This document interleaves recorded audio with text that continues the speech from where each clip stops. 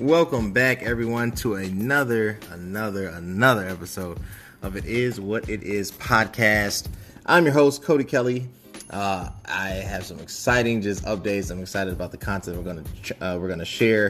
It has been an interesting turn of events, especially within the political realm, looking at not only what's going on in the Democratic primary, but also looking at some of the political moves that Trump is engaging in, from his now kind of pitch toward black voters to the possibility of a Bloomberg presidency, to even the possibility of a Tom Steyer presidency, what that would mean. Unfortunate shooting in Milwaukee, and then Disney CEO Bob stepping down, Bob Iger. I look forward to engaging with you.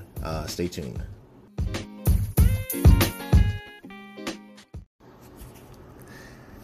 Monica Alba goes on to write that President Trump's re-election campaign has announced that it is planning to open 15 community centers in critical battleground states next month, aimed at boosting African-American support heading into the 2020 election. These new retail-style spaces are technically field offices staffed by Trump Victory, the joint committee between the campaign and the Republican National Committee, and will be located in high-traffic areas where black voters can walk in and learn about the president's agenda.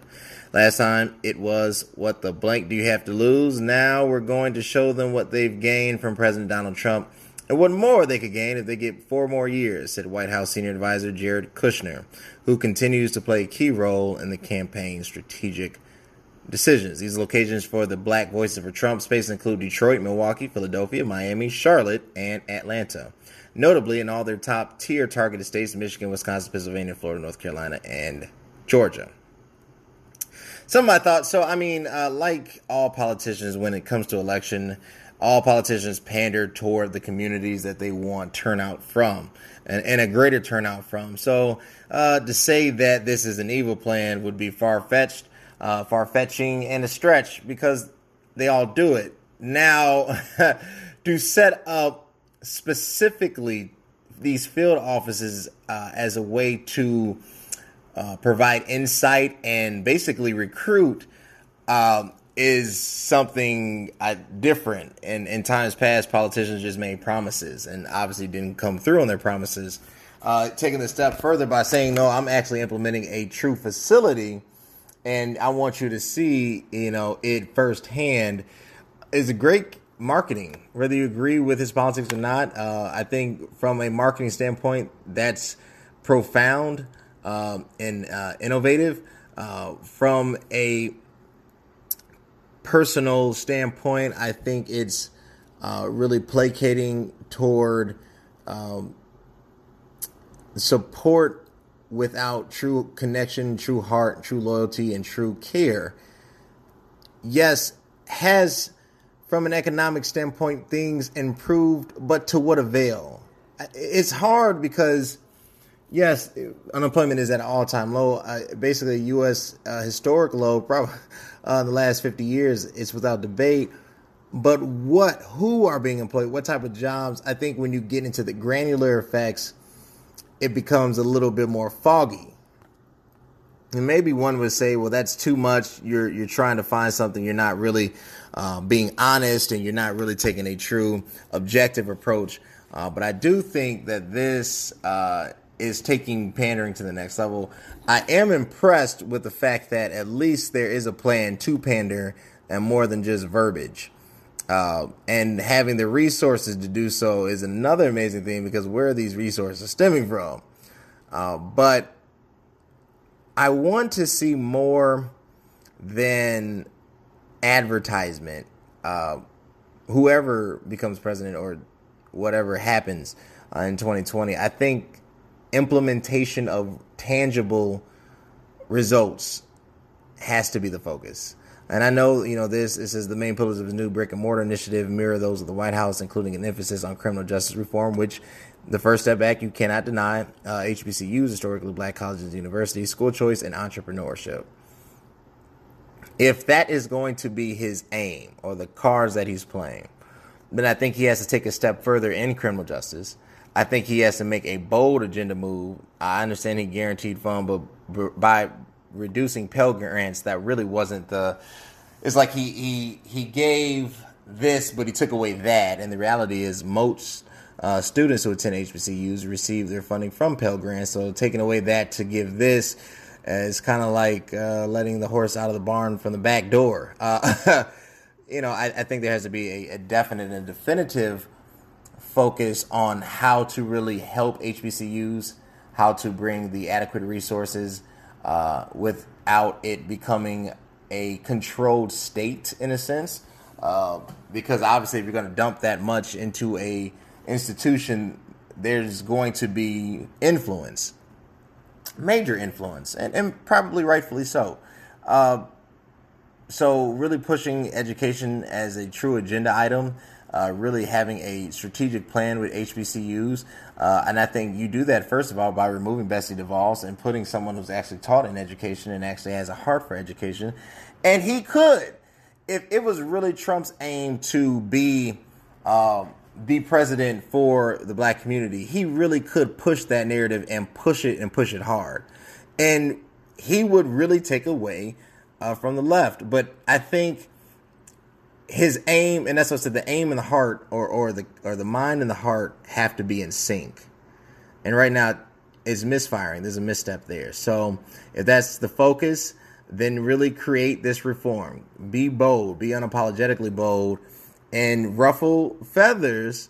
And then you'll say, well, it still doesn't erase all the horrible stuff that was said and done, and things like Haiti and, restricting immigration and things of that nature, and the wall and the border, crisis. That doesn't take away from those horrid events. But what it will do, it will start a conversation that maybe we need to look at some other factors.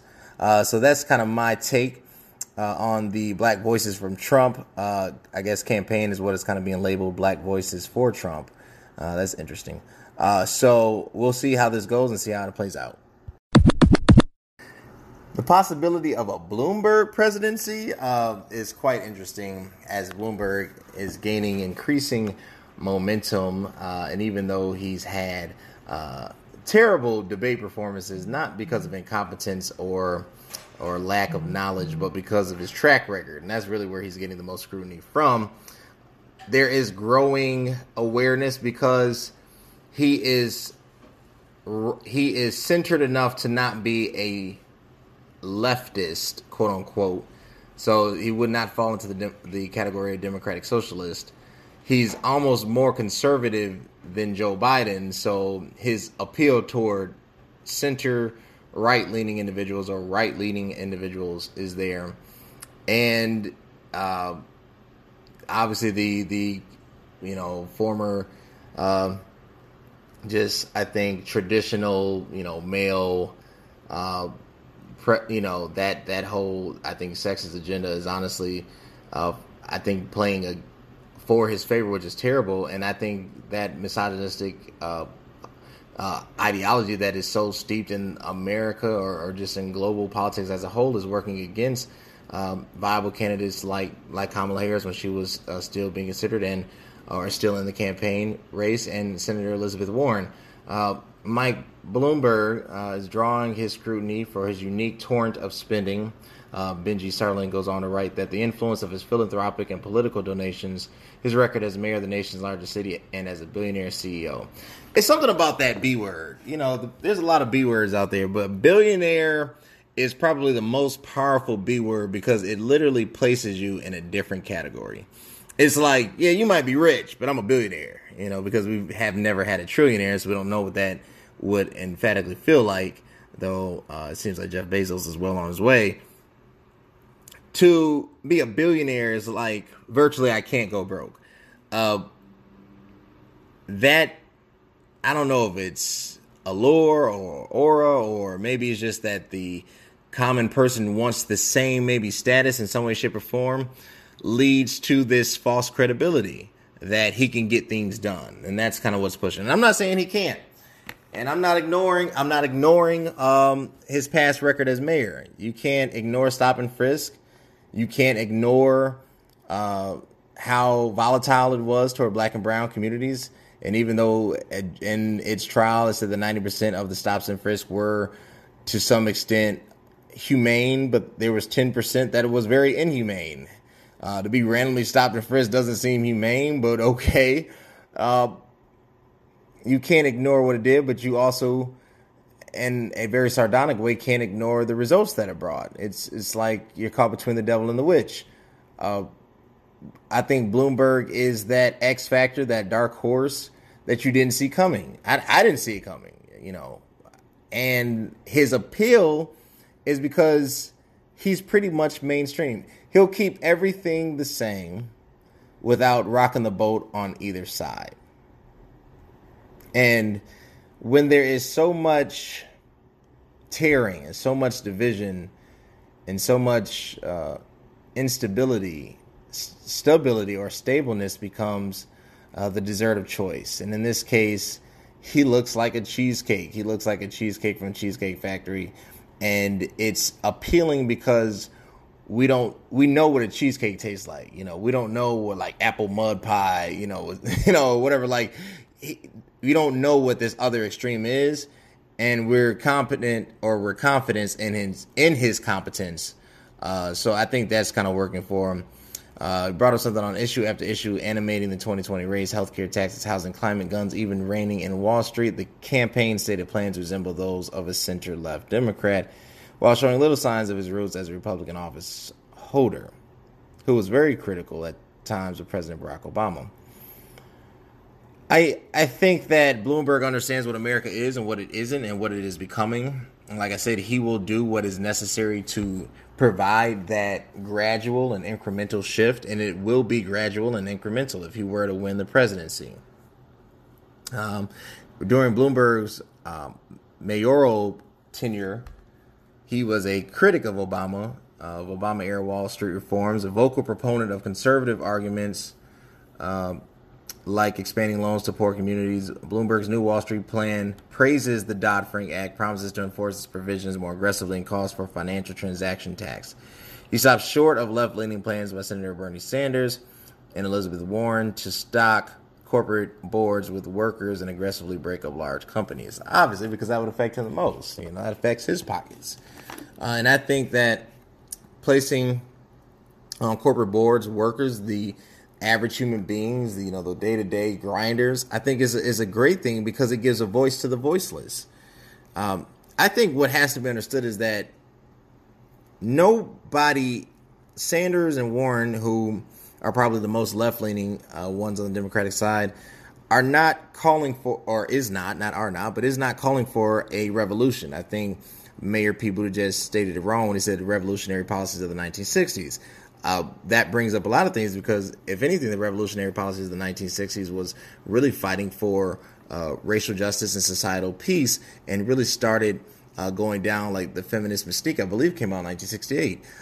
So to say that is to say, that ethnic harmony is not important. I think that it's bringing the appropriate tool to do the job is understanding that this tree of evil has to be cut down. And to me, the only candidates that have the gravitas and the boldness to do that, and this is my take is Senator Sanders or Senator Warren. I think Joe has the ability, but will he? Sometimes victory creates cloudiness. And I think he's more, to me at least, it seems like he's more impressed about, or he's more concerned with becoming president than being president. And Bloomberg, who would actually do a fairly decent job. The economy would still do well, if not better.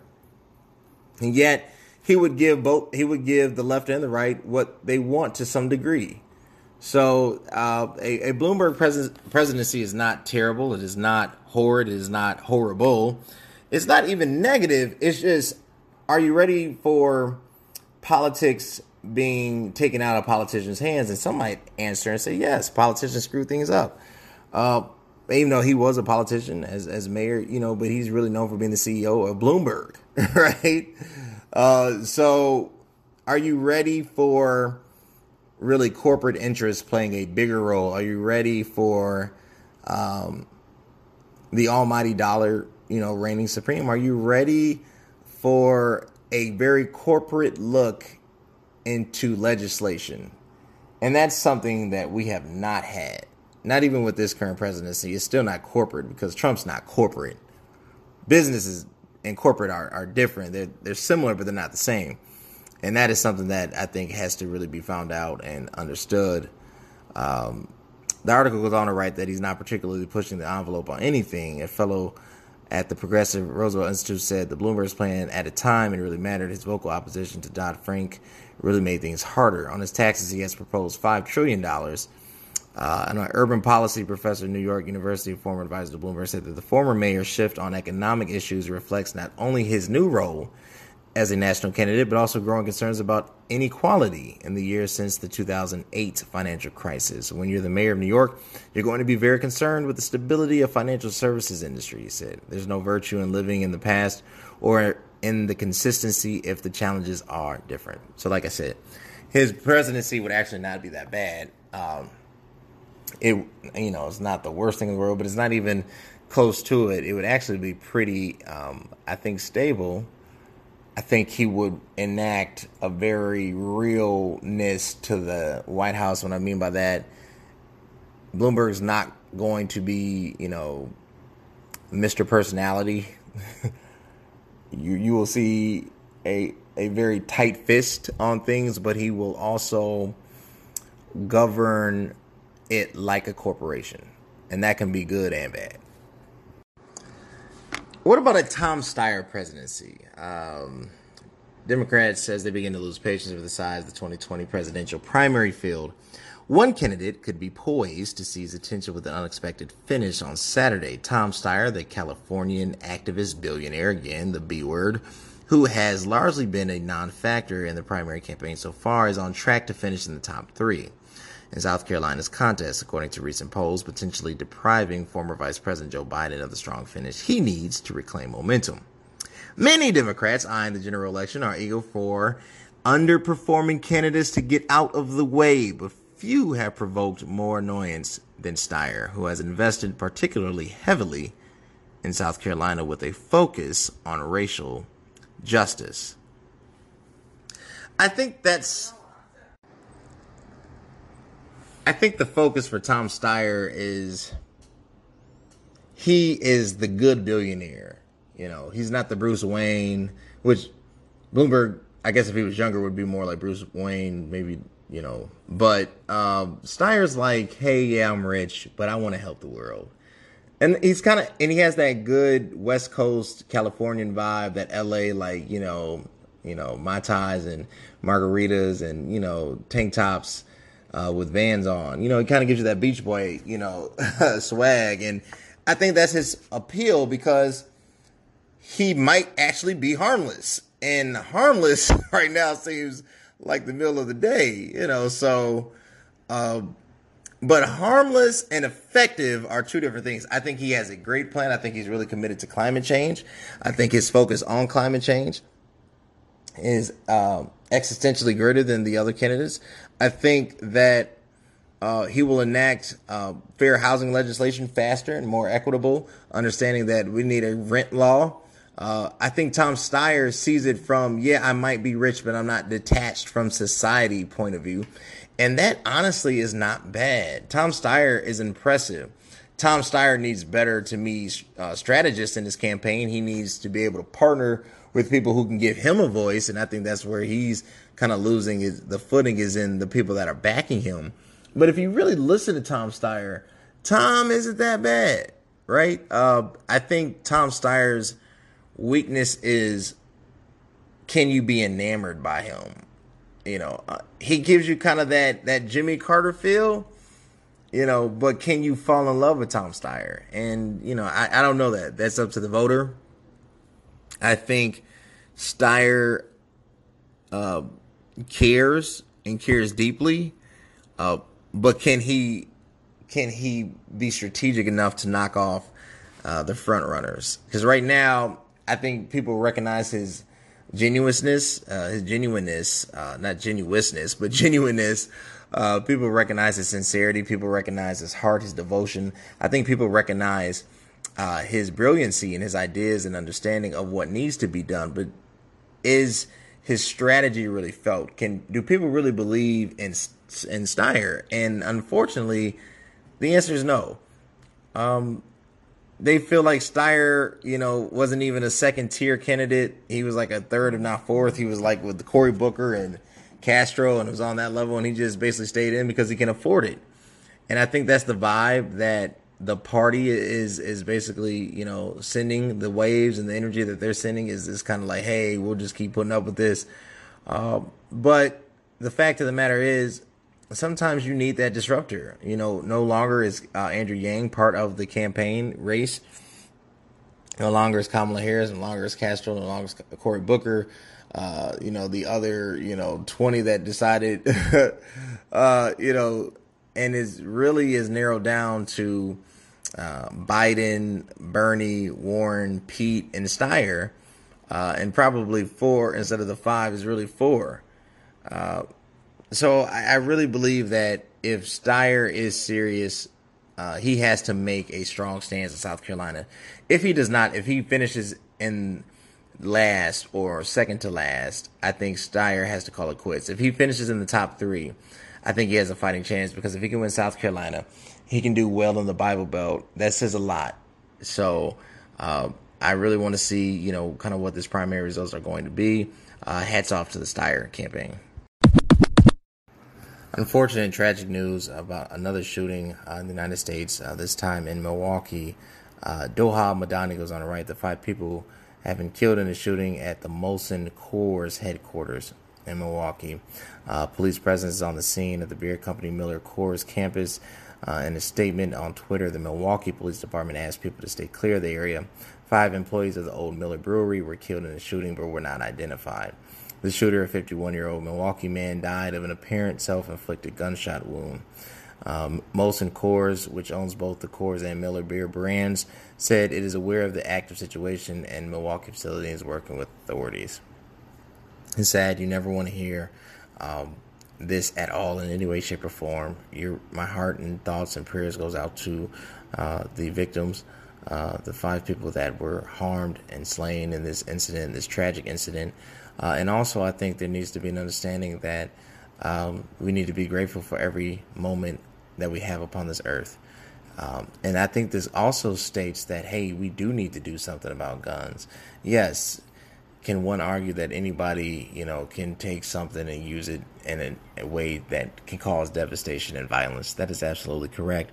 But if this incident, if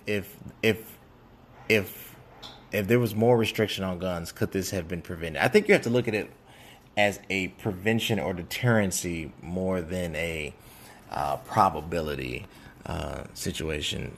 So, definitely thinking about the community of Milwaukee.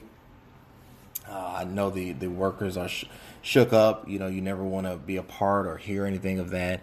And it's terrible.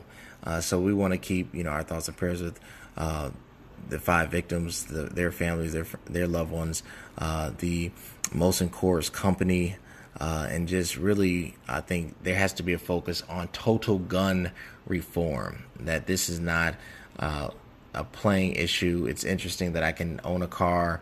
I have to have insurance on the car. I have to get the car manually checked. I have to go get my license renewed every so many years. The car has to pass emissions. But it seems like once you get your FOIA card, or in some states you just need your ID with the gun, everything is just, okay.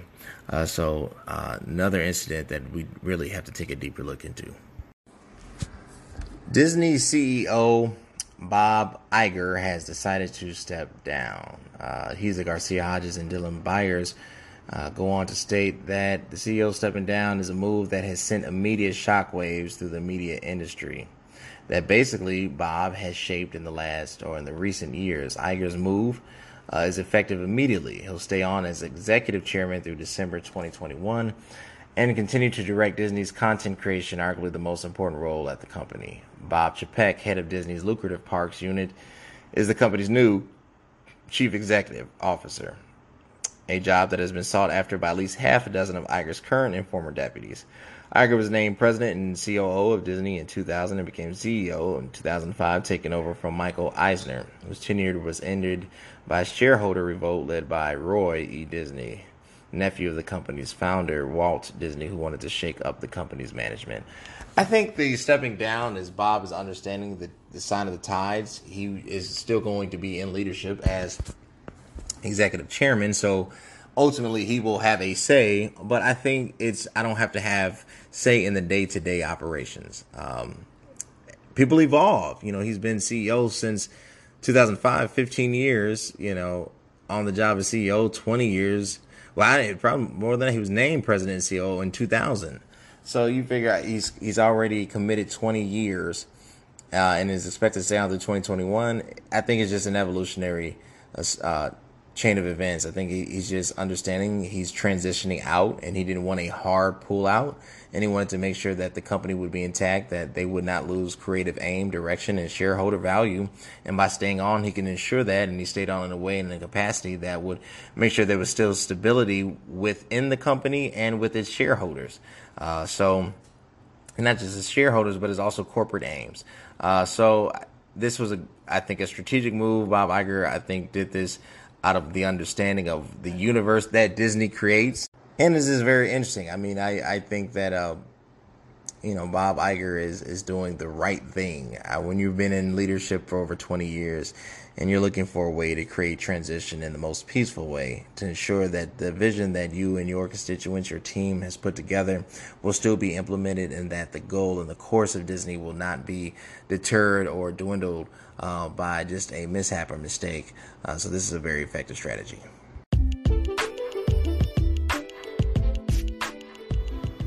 All right, that's all the time I have. I appreciate sharing all this content. Connect with me on Instagram, CVMK33. I love bringing you content. Let me know what you want me to cover. But until next time, thanks.